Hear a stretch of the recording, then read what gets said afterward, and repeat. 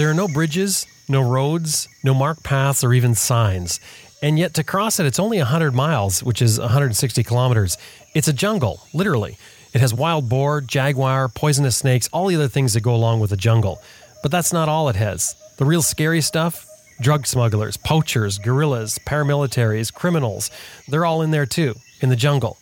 Now, this may not sound like a place that you want to visit in particular, yet you're going to be forced to deal with it one way or another if you plan to ride the Pan American Highway from Ushuaia to Alaska or the other way around. It's called the Darien Gap. And today we're going to talk about the Darien Gap, and in particular, one man's adventure to find a rather unconventional way to get him and his bike through this infamous stretch of jungle wilderness that is as equally dangerous as it is undeveloped. I'm Jim Martin. Stay with us. We got a good one for you.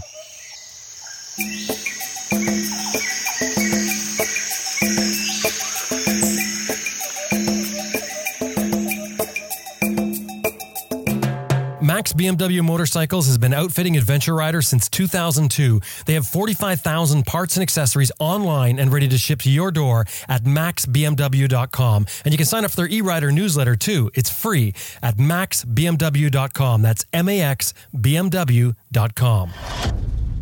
Best Rest Products is home of the Cycle Pump Tire Inflator, Tire and Bead Breaker, Easy Air Tire Gauge, and other adventure motorcycle gear. You know, whether you're on the road or off the road, you'll want a compact and reliable tire inflation method. The Cycle Pump runs right off your bike's electrical system, and it'll inflate a flat tire in less than 3 minutes. It's the one we use here at Adventure Rider Radio. Made in the USA and comes with a lifetime warranty. Visit them at cyclepump.com. That's www.cyclepump.com. Green Chili Adventure Gear offers American-made, heavy-duty, innovative luggage systems for all types of motorcycles. Turn any dry bag into motorcycle luggage using this unique strapping system that's easy to use and switch from one bike to another. And of course, Green Chili Adventure Gear is all tested in extreme weather and terrain to withstand the abuse of adventure riding. Visit them at www.greenchiliadv.com. That's www.greenchiliadv.com.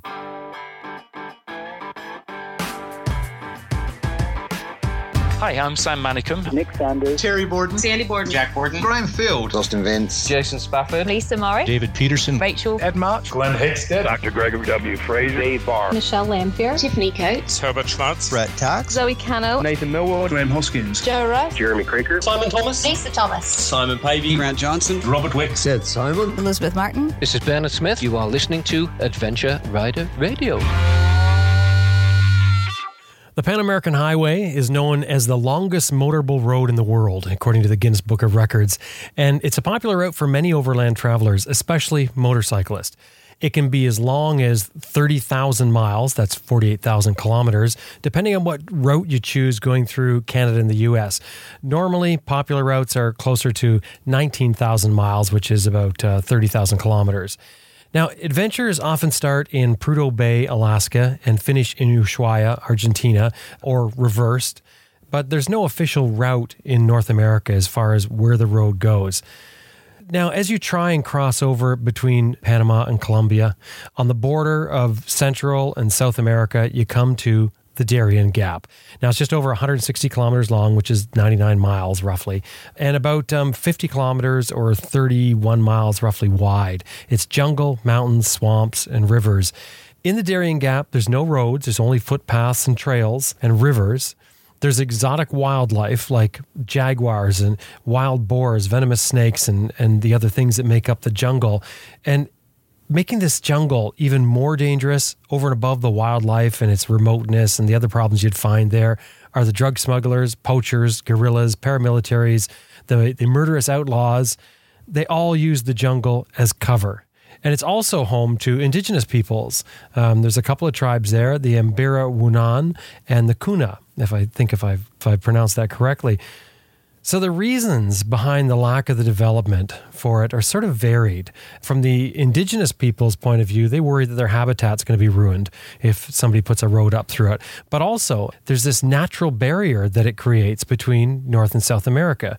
And there's evidence that says that gap, that barrier, has prevented diseased cattle, which is, can cause foot and mouth disease from spreading into Central and North America.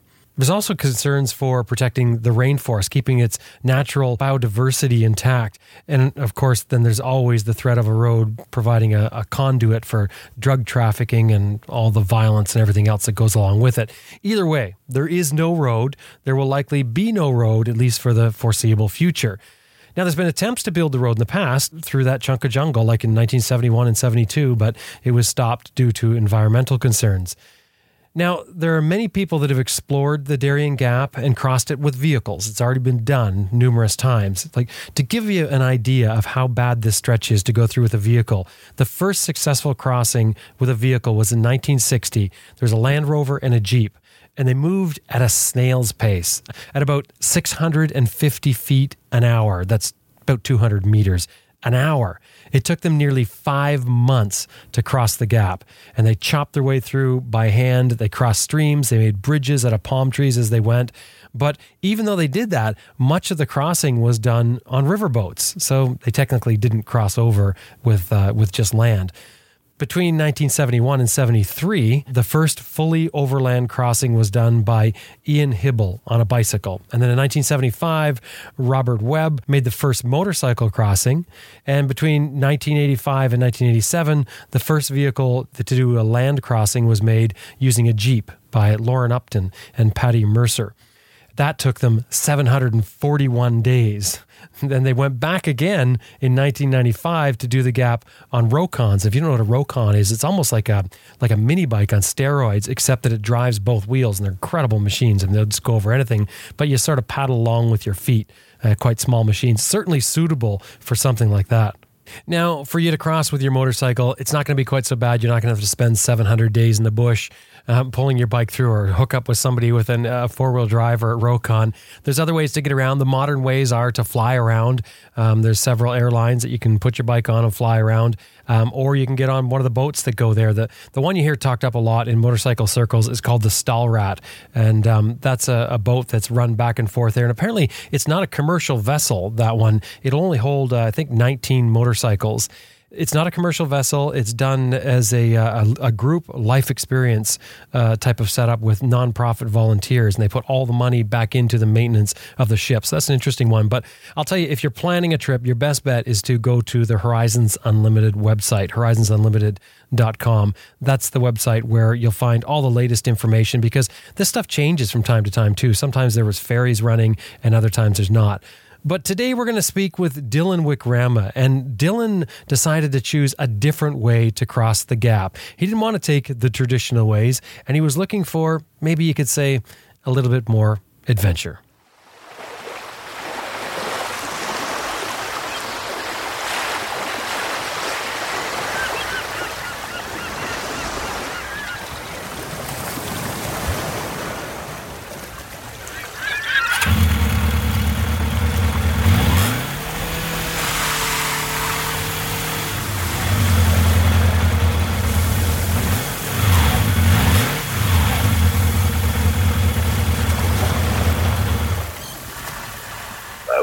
First time when I heard about this missing piece of road in between Panama and Colombia, I was like, I didn't know what to do.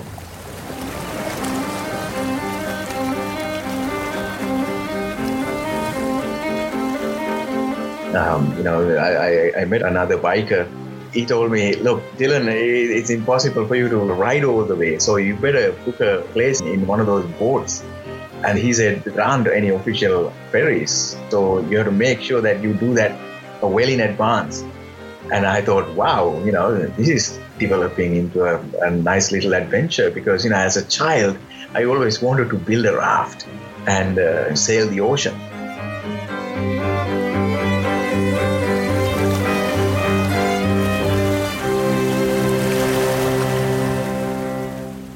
My name is Dylan Wickrama, and right now I'm an author, I'm a travel writer, photographer, and what I used to be was a car mechanic. That was my trade. Dylan, welcome to Adventure Rider Radio. Thank you very much. First of all, what made you decide to do a motorcycle trip around the world? I always wanted to travel the world. That has been one of my childhood dreams. People bury their dreams somewhere along the way.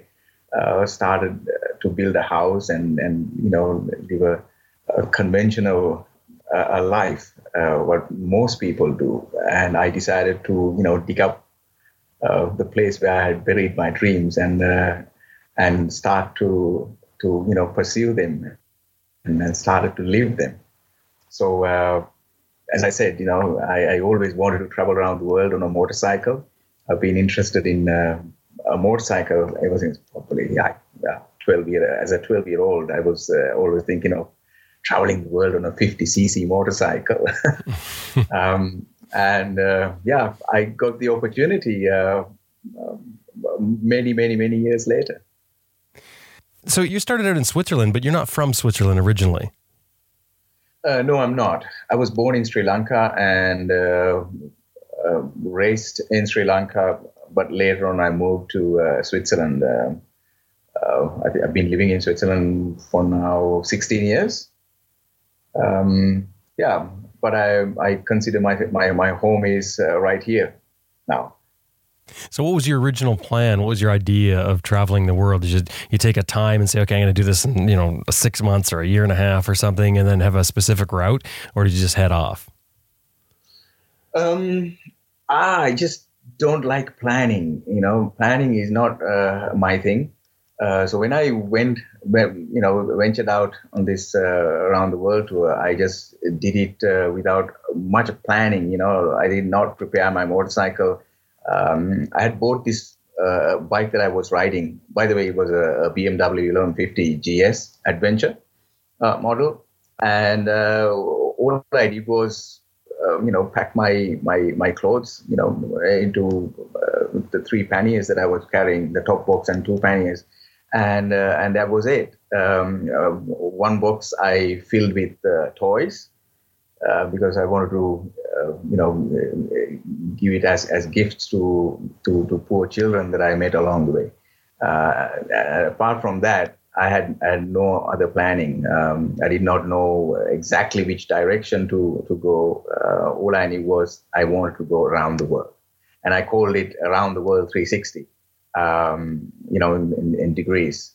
But how long I spent in one place or, which countries I visited were secondary. So how do you set up your budget for that? You just figure, you just put a whole bunch of money aside and say, okay, I'm going to go until I run out?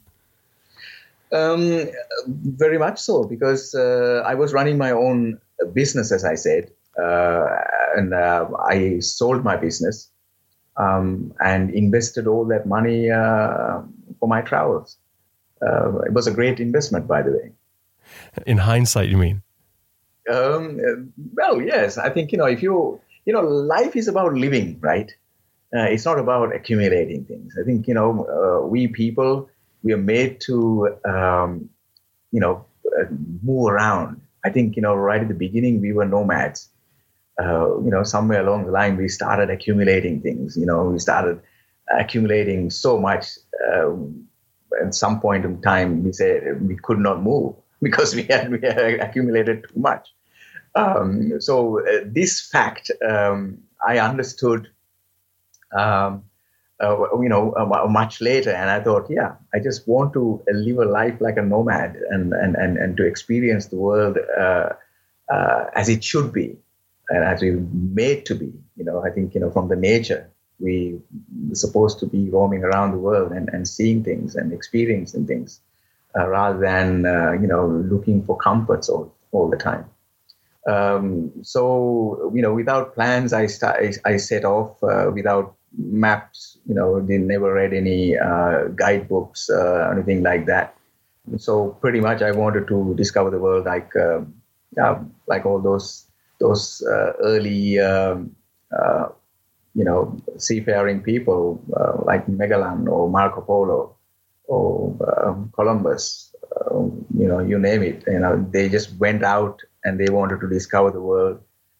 They wanted to see things with their own eyes without really, following anybody else's footsteps. And that pretty much was my plan. From Switzerland, where did you point your bike? First of all, I did a kind of a test ride towards Russia. I went to St. Petersburg and went through South Scandinavia back to Switzerland. And, that ride was more or less to figure out if I had everything, if I needed everything, because, here I'm riding a motorcycle which was made in Europe, and I had no idea whether I could buy parts or, if I needed anything else extra to carry. So when I got back, I knew, everything was working good. I had my, cooking equipment and my tent.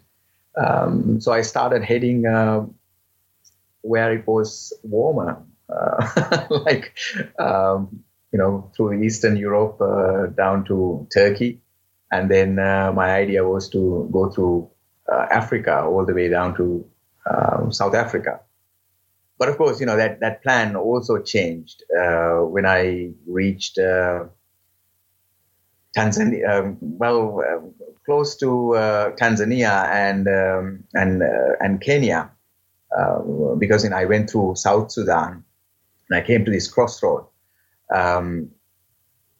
If I turned right, it went towards Tanzania. If I turned left, it went to Kenya. And I didn't know which way to go. So I tossed a coin and decided which way to, which was my direction. And the coin fell for Kenya. So I started heading towards Kenya and then Ethiopia and towards Arabian Peninsula. So I worked my way through Arabia towards India, and then I went and visited my, home country where I was born and raised for 16 years. Spent 6 weeks with my mother and my brothers and, my relatives, and enjoyed that country and enjoyed the food, because I love curries, by the way. It's not something that you could easily find here in Europe. Not the way that, we cook in Sri Lanka. And after that, I headed towards Southeast Asia, traveled quite extensively through Cambodia, Thailand, Laos, and Malaysia, and through Indonesian islands. I came to Australia. And so once I reached Australia, I was halfway around the world. With changing your routes, do you have to change your visas that you've set up as you go? Changing my visas, I think I did not have to get too many visas, prior to entering countries. I mean, there were only very few countries, which required having a visa before you enter the place, such as Sudan or South Sudan, Ethiopia, India, and places like that. But most of the countries, you could just arrive at a border and, pay a couple of dollars and they would stamp your passport. It was easy as that. But it was more difficult for your motorcycle because, since you're traveling with a bike, you have to have something called the carnet de passage, a document that would enable you to import a motorcycle temporarily into a country without having to pay the duties. So that was quite complicated to get in Switzerland because once they found out that I was going to Egypt, they said I have to put down 400% of the value of the motorcycle as a deposit, which was a considerable amount. But luckily, they said, once you're through Egypt, write us and, give us the necessary papers or send us photocopies and we will reimburse you the rest. And they would only keep like 100%. Well, it was a good deal. You're really winging it, like in a real adventurous sense. I mean, not having everything planned out, knowing exactly what country you're rocking up to a border and saying, okay, I'm here and I'm going to go through. That's right. Yeah. I was just reading some of my notes that I made, while I was traveling. So I came across these notes I made before entering Syria. That was 2010, quite close to 2011. And those days, Syria was a quite an okay place to travel. But when I entered the Syrian embassy in Ankara and asked them if I could get a visa, and they said, sorry, you have to go to your own country to get a visa. I mean, on the road, you will not get a visa, but they said, you might get it at the border. So, I didn't know if I'm going to, if I was able to continue with my tour. Like, imagine, come to the border and you get stranded, and they say, okay, you can't enter. But luckily, after waiting there for quite a few hours, I got a visa. But there was, I think probably nowadays you can't travel through Syria at all. I mean, there are a number of countries, which traveling has become quite difficult. Like I also heard now Thailand is one of those places. Because they are restricting foreigners entering Thailand with own vehicles. In those days, it wasn't an issue at all. You just went there over the border. You did not even need a carnet to enter Thailand, as far as I remember. They just stamped your passport, and you have to fill a couple of other forms, and you were there. Now, this was 2010 to 2013. Is that correct? That's right, yes. So you're sort of winging it, which means your expenses can be anything. I mean, even if you plan your trip, your expenses still can skyrocket out of control.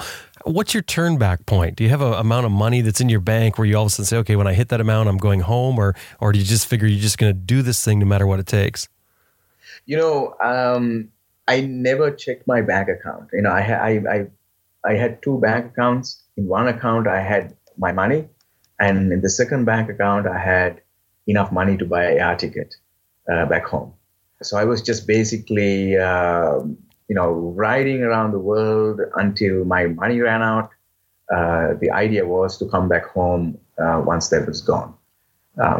So it was as simple as that. So I was able to, I never had a budget. I know a lot of travelers, they say, I can only spend $20 a day. So they're not going to spend over $20 no matter what happens. And I didn't do that. I was living cheap anyway. I never went to restaurants, not a drinker. I did not go partying. I just wanted to discover the world. I just wanted to, experience some adventures while traveling. So you're not even looking at your bank balance. You're not even paying attention to what you're spending each day. You're just sort of living the way you live. That's right. Exactly. So after 3 years, I got a message from my bank saying, your funds are really low. So that's when I realized, okay, I'll be going back home very soon. Your bank is also very caring, obviously, because my bank would never tell me that my funds are getting low. I'll just get there and try the card, and they'll say there's nothing there. I'm sorry, sir. Step aside. Next in line. No, what happened was, I think, I was trying to draw out a large amount, and I wasn't getting it. So I knew, and that was the message that I got. Right. No, this much money you don't have in your bank account. So do you get worried at that point? I mean, do you have a backup plan, or at least an end of trip plan where you say, okay, when it's all done, this is what I'm doing? Not really.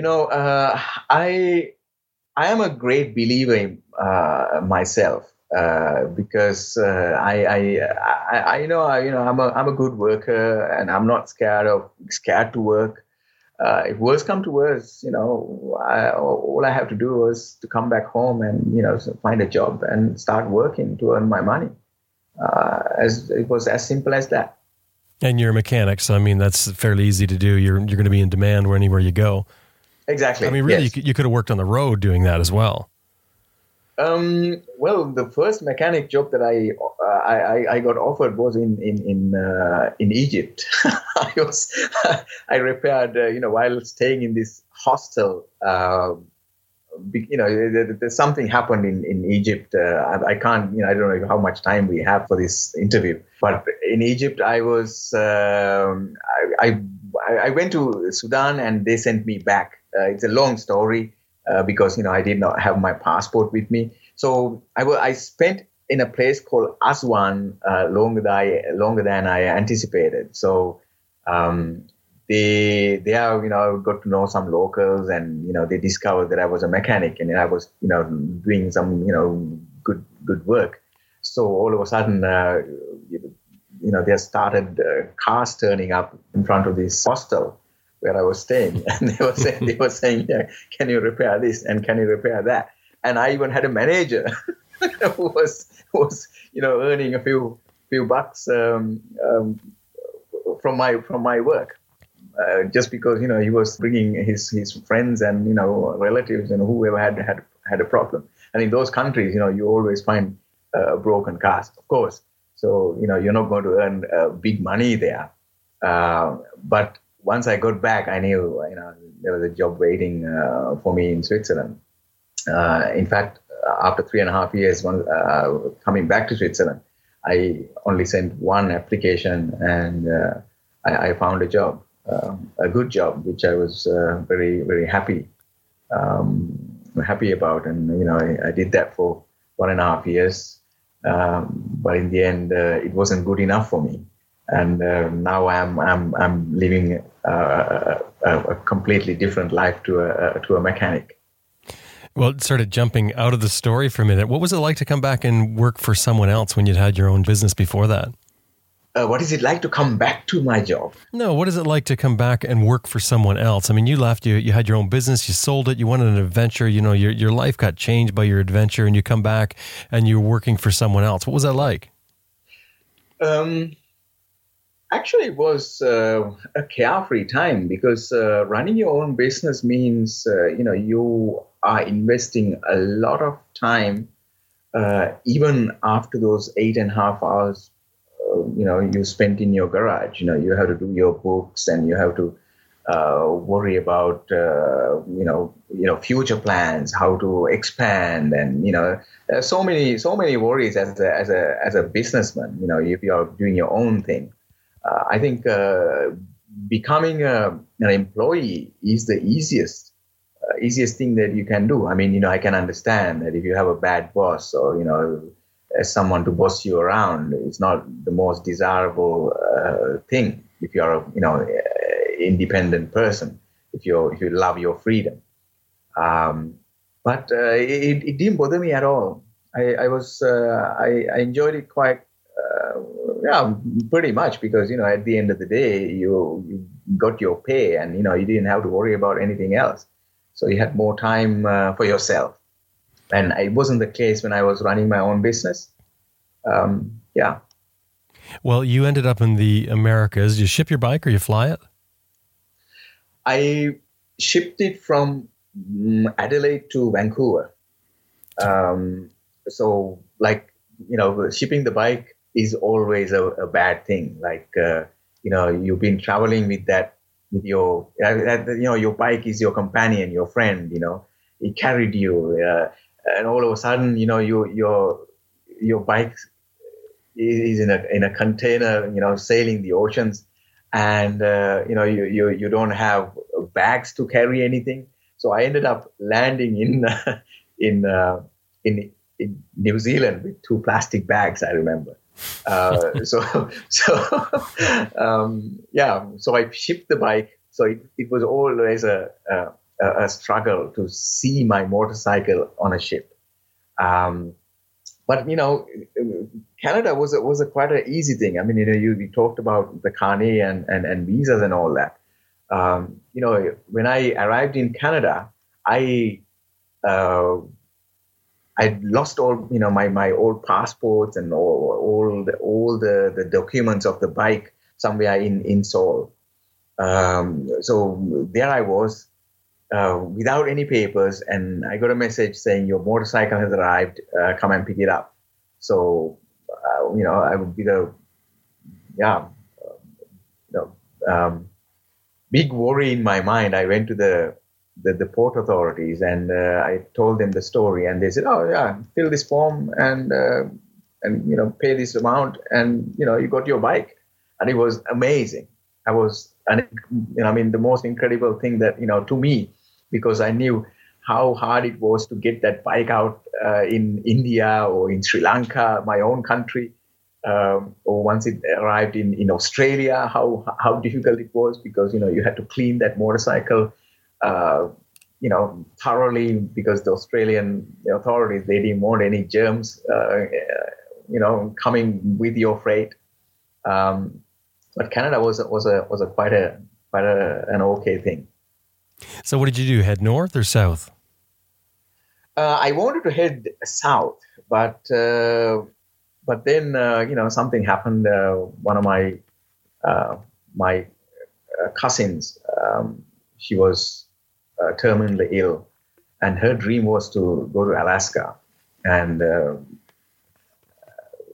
so she said, "Oh, you have to send me some photos of Alaska," and I couldn't refuse that. And instead of south, I started going north. So I went to Alaska just so that I could just send photos to my dying cousin. What time of year was that? What month was it? I think around June, July. Oh, so you had the summer, the good months to go up. Oh, absolutely. I mean, you don't want to be up there when it's horrible and rainy.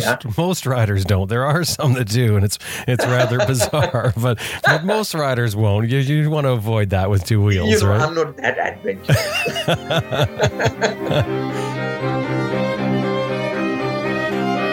Don't go away. Coming up next, we're headed to the Darien Gap right after this message. In some cases, one of the best compliments you can give some riding gear is that you forgot you were wearing it, or that it was installed on your bike while you're riding along.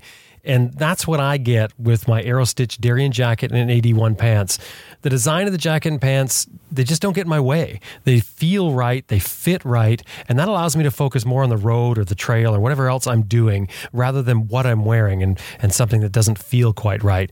If you're in the market for a riding suit, jacket, or pants, you owe it to yourself to have a look at Aerostitch. www.aerostitch.com/ARR. And of course, always use that /ARR because it lets them know you come from Adventure Rider Radio, but also it's going to get you 10% off your order, or if you're a repeat customer, free shipping. So make sure you always go to that URL.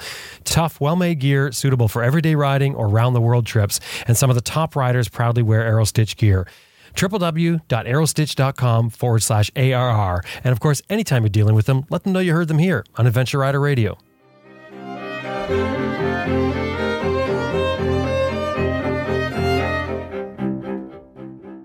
But then you turn around once you get to Alaska and you head down south. That's right. You end up going all the way down through Mexico, down to the Darien Gap.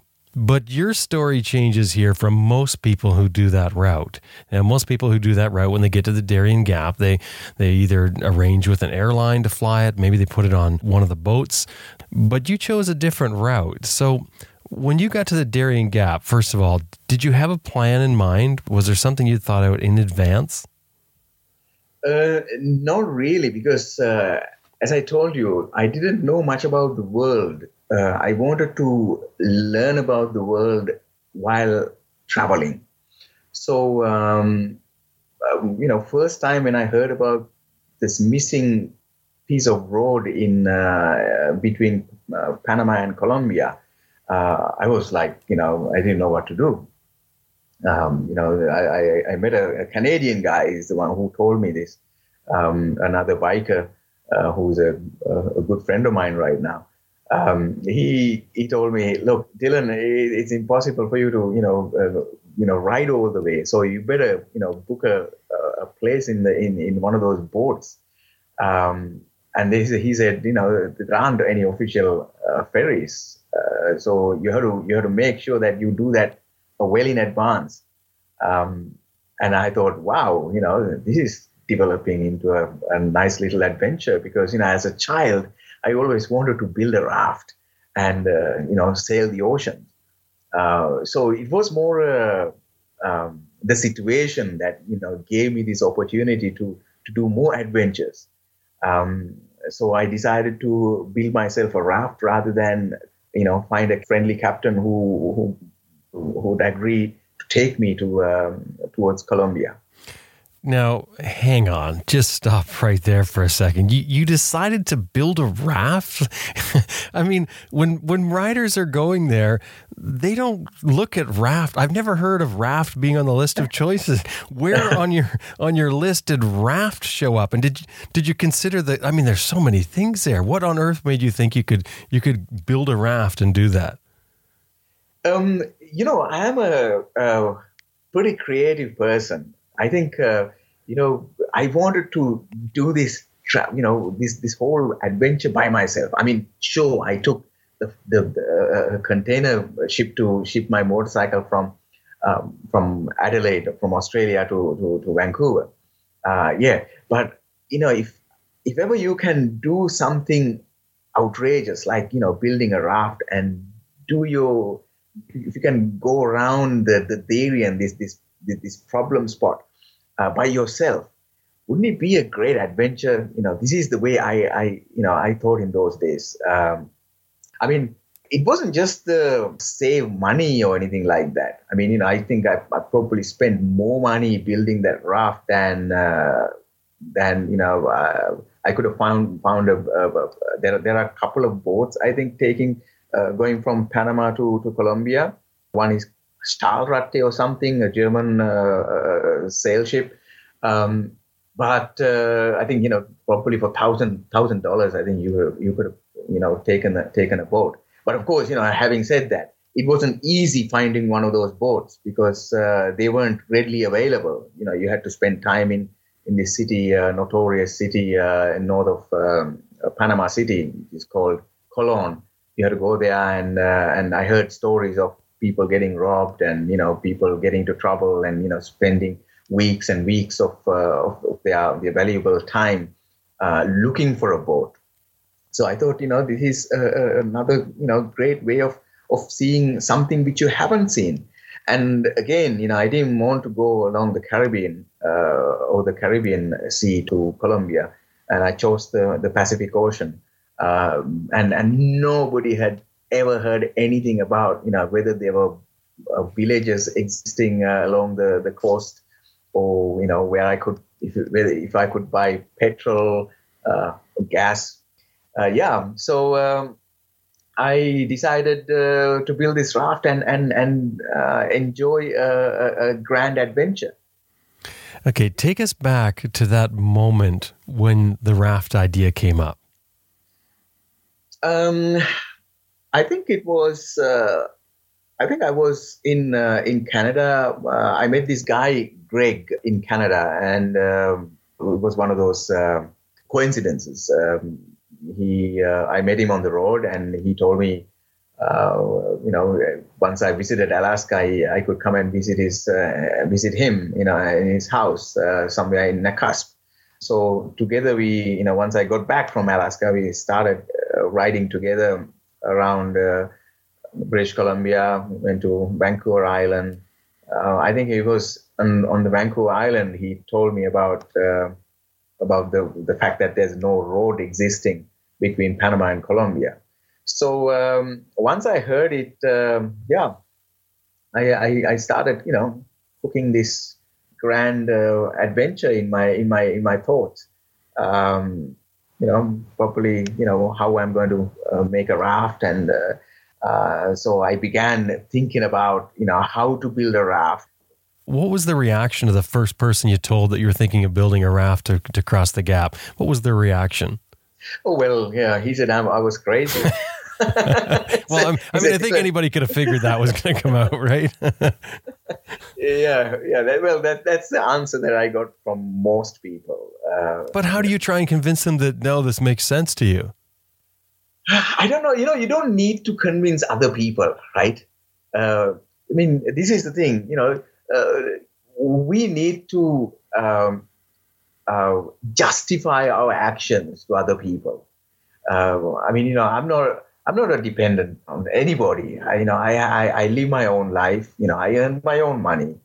As long as I'm not hurting anyone, as long as I don't I'm not becoming a burden to anybody. I think I should be living my life doing the things that I love doing, and the way I love doing. Building a raft was a pretty normal thing to me, because that gave me the opportunity to do something great and to experience something that otherwise I would never had the chance to experience. And so why not? I ignored a lot of people's comments, and in fact I even kept it as a secret. I was always telling, I'm building a raft, but I'm not going to go on the Pacific Ocean, but I'm going to do it on a river. I remember telling this story to another friend of mine through Facebook. We were having a chat, and I told him, "Do you really want to know what I'm going to do with this raft?" And I told him, "I'm going to sail over the Pacific Ocean." And he was like, "What?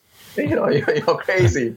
But at the end of the day, you have to feel comfortable doing what you do. And that's exactly what I do, and what I have done, and I think probably what I will do in the future. So you have this in mind, you arrive down there. How do you find, you're riding on a motorcycle, you've got no gear with you to build a raft. How do you organize this thing? How do you orchestrate the building of a raft? I did everything by myself. I never, YouTubed or Googled or tried to get experts' ideas how to build a raft. I'm a mechanic myself. I'm pretty good engineer. I've done quite a few things in the past. Try to build things by myself, figure out things by myself. I remember watching the ocean each time I was riding along the west coast of the US all the way down to California. Whenever I saw the ocean, I was watching the waves. I was, watching how high they can be, So I was like, trying to figure out, how am I going to build a raft now that it will not capsize, it will not break, at the same time, use my motorcycle to power the raft forward. So, each night, I spent hours and hours, kind of like daydreaming, drawing sketches and planning, until I came and arrived in Panama. I had enough time to, keep myself busy building the raft in my head. And what was your plan to build the raft? What did you build it out of? Well, I used oil drums, empty oil drums. I took 10 of them and made 2 rows, welded them together, and then connected those 2 rows like a catamaran. It became it's not I didn't build a raft. I built a catamaran. Did you find a shop to rent or something like that and use their equipment? Not really. I knew that, I had to find a place a workshop to build. So when I arrived in Panama, I met 3 sailors. They all had, sailboats, and they started helping me. Once I told them my idea, they said, "Oh, wow, Dylan, you got a great idea. Here, we'll help you." So they started helping to find me a workshop. And of course, these 3 were also not, regular guys. They were 3 people who got into trouble with the police, and, they were literally running away from the Interpol. So I had found, a perfect guys to help me build, with my adventure. And there's nothing from the authority side stopping you from doing this. There's no law against it. No, there's no law against it. But of course, once I started building it, only then I started thinking about the authorities. I thought, it's going to be easy enough, but it didn't happen. Of course, the authorities, they just laughed at my plans. And they said, you're not going to leave on this, leave Panama on this flimsy little raft. But of course, I decided to do it anyways without their blessings. I mean, I left Panama City illegally, um, hoping that I might even get arrested in Colombia. But that never happened because I encountered the police a few times. I think, probably you can read the whole story in my book. I mean, there are so many beautiful little stories to tell. By the way, yes, I have I've written a book which is called When the Road Ends. I mean, you can read in detail about this adventure. The motor for this raft is your motorcycle. How did you put that together?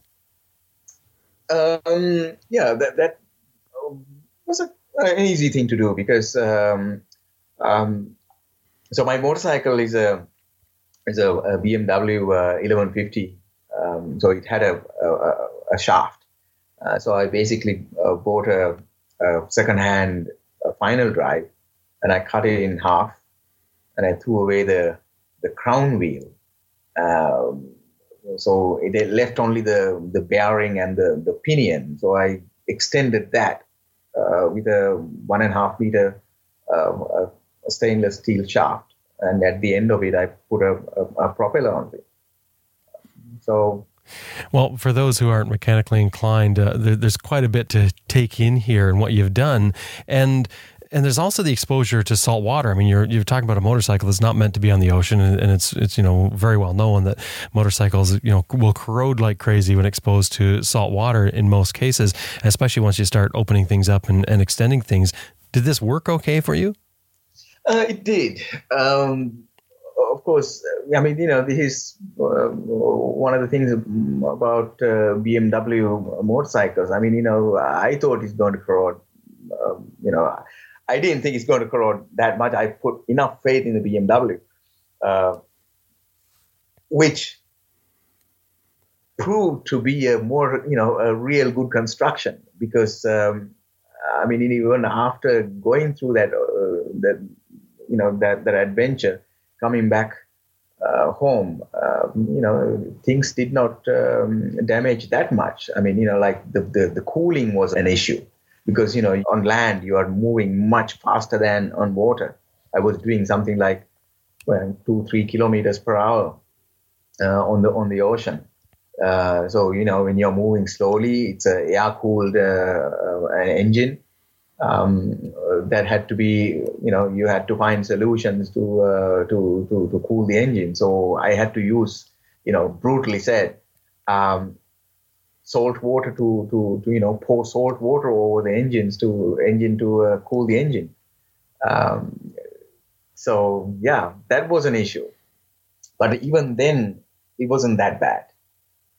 I mean, once I arrived in Colombia, I washed it thoroughly, and there were no signs of it, of the bike has been on the ocean. How far did you have to go with the raft, and how long did it take you? I thought I could do it in like 2 weeks, but it took me 6 weeks. I mean, by the time I ended my adventure, it had taken 6 weeks. And of course, I ran into huge problems. I went through 2 storms, and I had problems navigating because the currents were so strong on the ocean there. Because in those days, the moon and the sun came out together, and that caused a massive tidal current. And I was caught in one of those and, lost complete control of it. And, I was dragged into the deep ocean. At one point, I think I was like at least 150 kilometers away from the coastline. And it's not a, fun thing to happen, when you're riding the ocean with 10 oil drums and a motorcycle. Well, really, the trip went terribly wrong, didn't it? I mean, it worked out great in the end because you made it, but it went terribly wrong. And were there points where you thought you weren't going to make it?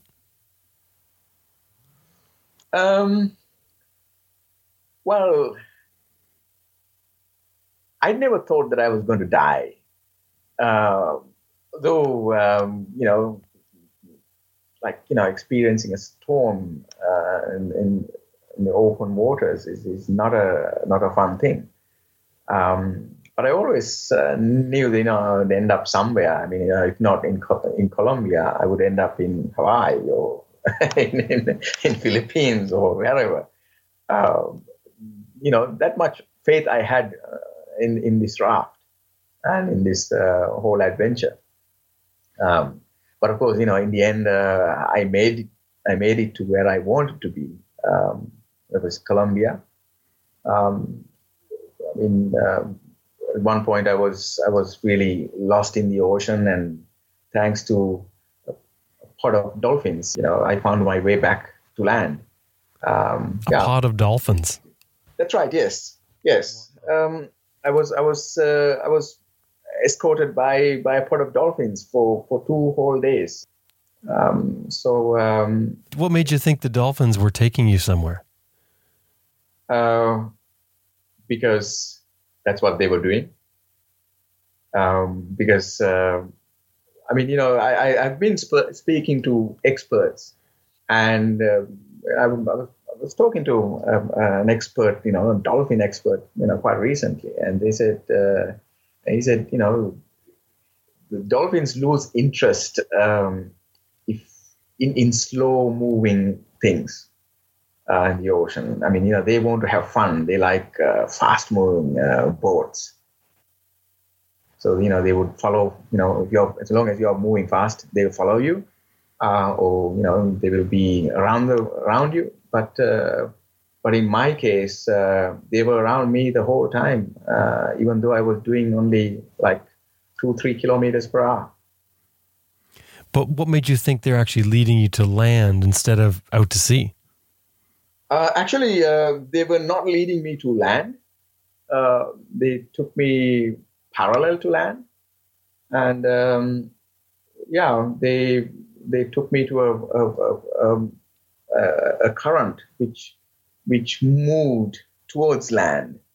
The currents are working. It's quite difficult to explain. It's in that region where one current takes you right into the ocean, into the deep ocean, and there are other currents which are moving in the opposite direction.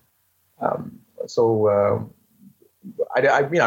don't know. I can't tell you 100% if that was intentional at the side of the dolphins, to do something like that. But that's what they did. After 2 days, I discovered, hey, I was just, going back towards land, and they weren't there anymore.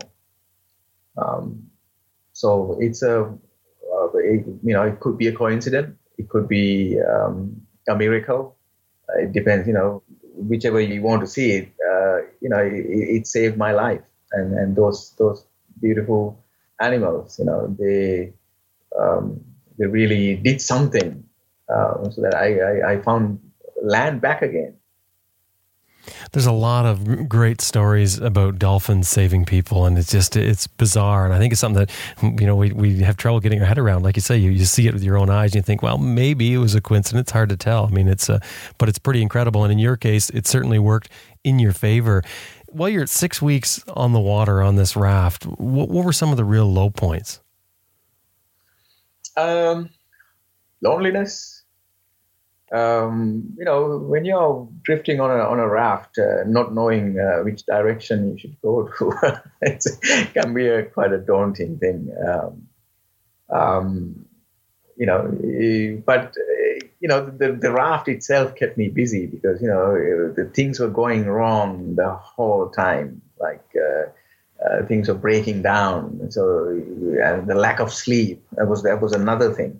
I was totally going crazy because of the tiredness. But it taught me so much about patience. Like imagine breaking down with a motorcycle on land somewhere where there are no people. and now imagine breaking down with a motorcycle in the middle of the ocean. And I think, and there's no phone, there's, no help, there's nothing. But I managed to learn an unbelievable lessons. Not that, that I dislike my adventure or, say, oh, what the hell I did. No, I saw unbelievable things, unbelievable encounters. I think probably if we continue talking, I think we could go on and on and on for a couple of days probably. And so much, so many things, so many new things I was able to experience while I was on this raft. Did you have a form of communication with you, a satellite phone, one of the spot check-in devices, or an inReach or something? Not really. They were all too expensive for me. No trackers, no satellite phones. I had somebody gave me a radio, one of those. The marine radio. Yeah. A small radio. I could send a, Mayday signal to someone. In fact, once I even used it, but nobody heard me. That's what I was going to say. It's VHF. It's not going to go that far. It's not exactly what I consider a safety device for an ocean crossing, for sure. It might be bare minimum, but... No, but, I never thought, that I'd get into, trouble. I never needed it. But it was also good like that, and also I thought, why do I, if I get into trouble, by doing something like what I did and, getting into trouble and calling someone else to say, hey, can you come and, rescue my butt? I think that's not something that I wanted. And if you had something to send out a rescue signal, you feel you would have used it? Yeah, okay, there were, my pirate friends, they even gave me these flares and a few other things, bits and pieces. Even those things, I did not take with me because I had forgotten them. We're going to take a 1-minute break, but we'll be right back with more with Dylan. We're going to talk about fuel, capsizing, and even get some advice.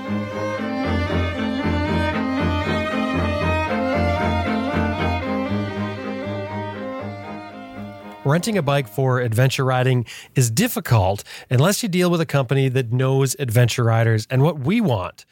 Tour USA is your company. They're located on the U.S. West Coast. They're near Seattle, Washington, and they have rental bikes there that are all equipped for adventure riding. They think that way first, and I like that.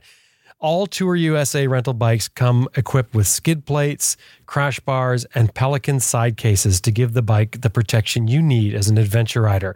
And I mean, you don't have to be planning an epic ride to use their bikes, but you can, and that's comforting, isn't it? They can rent you the bike. They can also set you up with rider training. They can set you up with trips and more. It's the whole package from people that know adventure motorcycling. And honestly, I was surprised how inexpensive it is to rent their bikes. KLRs, BMWs, the whole bit. It's inexpensive. You got to look at it. It starts at the KLR sort of and goes up from there. www.tourusa.us. That's www.tourusa.us. And of course, anytime you're dealing with them, let them know you heard them here on Adventure Rider Radio.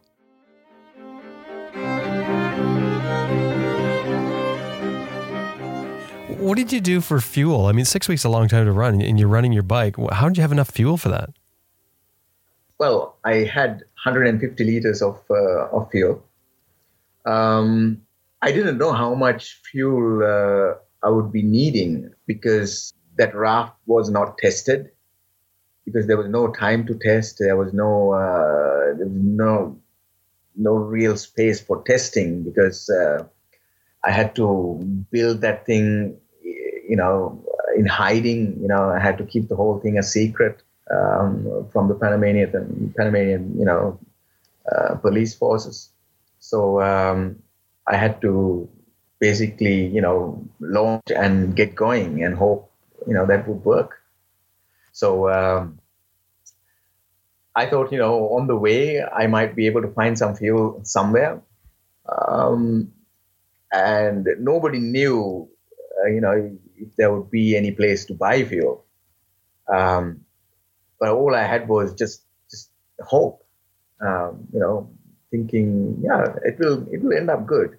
And the optimism, of course, that optimism is a big factor. If you really believe that something is going to happen, something's good going to come out, and something's always going to work out, and it is going to happen. This is my great belief. I think, optimism is something that we should have as adventurers. Otherwise, we are not adventurers, because we are not going to do something and think, I do this adventure, I might not come, and I'm going to die. No, I never doubted that. I always thought I'm going to come back home and I'm going to, survive. Not only survive, I would enjoy the whole adventure. And that's what happened. I mean, again and again, I found these miracles on the ocean. Whenever I ran into trouble, there was always something coming up to solve that problem there and then. So these are the things that help me to become a stronger person. I think that's what I also want to give to people. I want to share my experiences with the world, which show people how to be positive, how to keep away the negative and to succeed with a positive attitude. How much it can help. It acts like a magnet, because if you think that something is not going to work out, something might happen, or this will not work out, or you have already laying stumbling blocks in your path, and you will only stumble. But with a positive attitude, I think you always manage to keep calm and think clearly, and to find solution to problems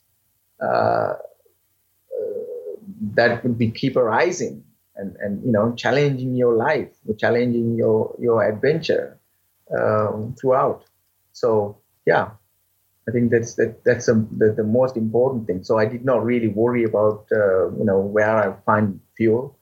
If I there's an occasion where I had no fuel. I was running low, and I did not even have money to buy fuel because I had lost money. I mean, again, these are little stories, but I kept on going, and a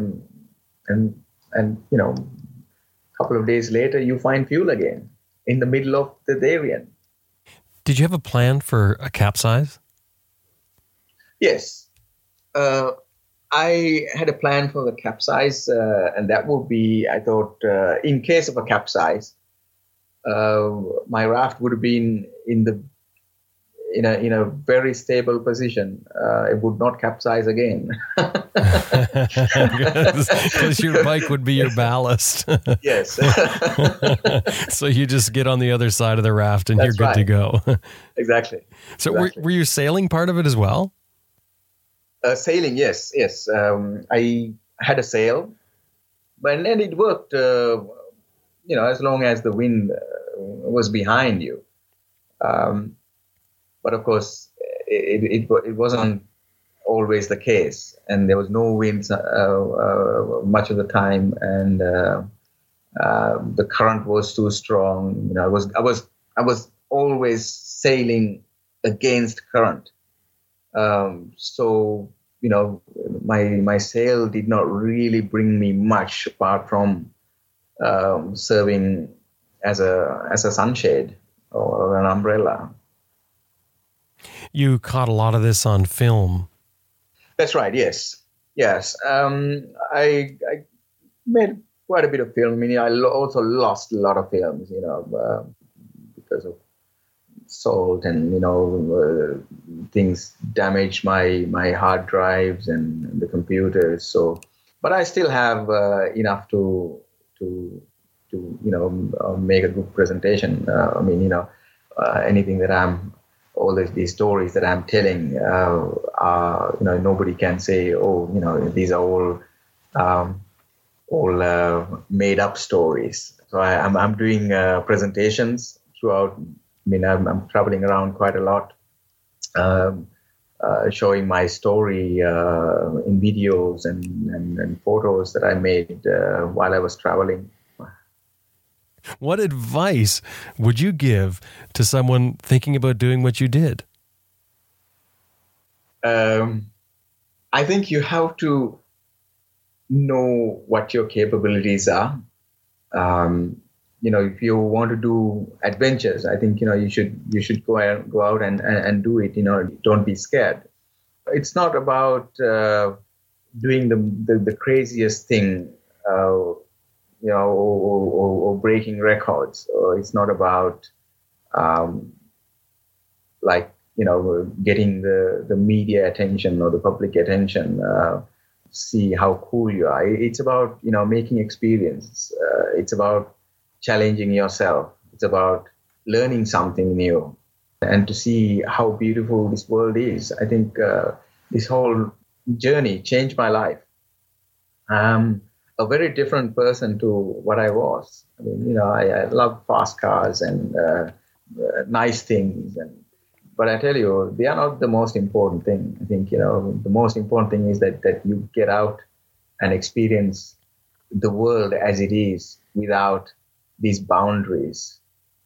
There are an awful lot of good people in the world. If ever you get into trouble, if ever you come across difficulties, there will always be someone to help you. I have experienced that even in the Darien jungle, or wherever I've been traveling. So the biggest thing that you should have is not to fear about how difficult things will be or how disastrous things can get, but just go out and enjoy it and have a great time. You wrote a book about the journey. Your book concentrates on the Darien Gap. Tell us about the book. This book is I did not write it for the motorcycling community. I wanted to write a book for general public to tell my story because, I have a very unique story to tell because I grew up as a very, very poor kid in a very small country called Sri Lanka. And I dreamed of traveling the world and doing things as a boy, and it took me a long time to achieve that. So I'm telling in my book this story of this boy who dreamed of traveling the world and wanted to see things, experience things, and that anybody can achieve your biggest dream. But the only thing is that, you have to have enough faith and positive attitude towards your dream. And you have to just believe that it's going to work one day. So that is the basic message that I want to convey through this book. And it's self-published under Zürcher Publishing. That's my wife. We hope that, few people might get to read that and enjoy it. Well, there's so much more to the story than what we've talked about. The book is called When the Road Ends. Dylan, great to meet you, and we'll talk to you again. Thank you very much for having me. I've been speaking with Dylan Wickrama, and you can find out more about Dylan, and you can get the book that he's written by visiting his own website, www.ride2explore, and that's the number 2 and no E in explore.com, ride2explore.com. The link will be in our show notes.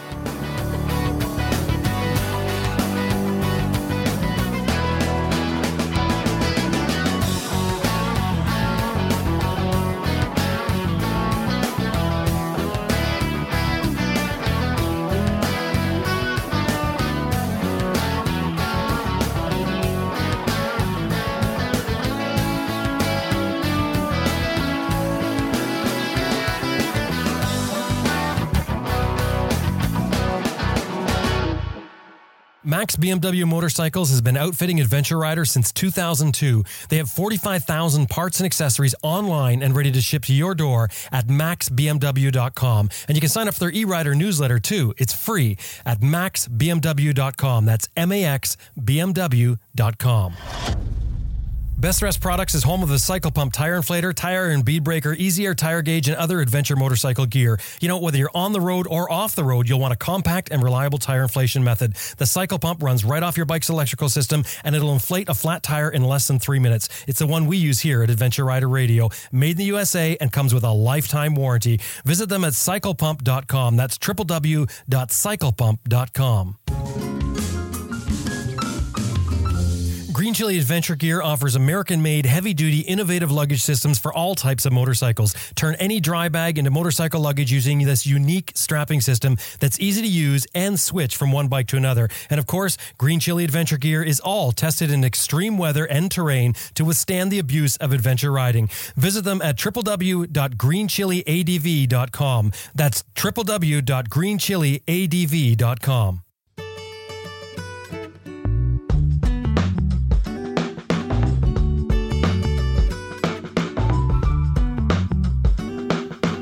Well, that about wraps up another episode of Adventure Rider Radio, and we sure hope you enjoyed listening to it as much as we did making it. Special thanks to our producer, Elizabeth Martin, and you, the listener.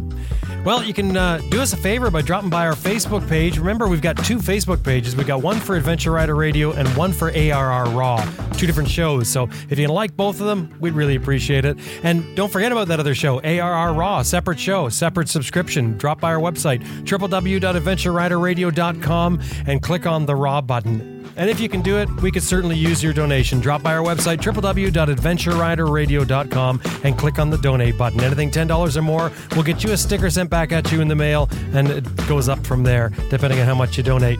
Thanks very much. Now it's time to get out there and ride your bike. I'm Jim Martin. This is Adventure Rider Radio. See you next week.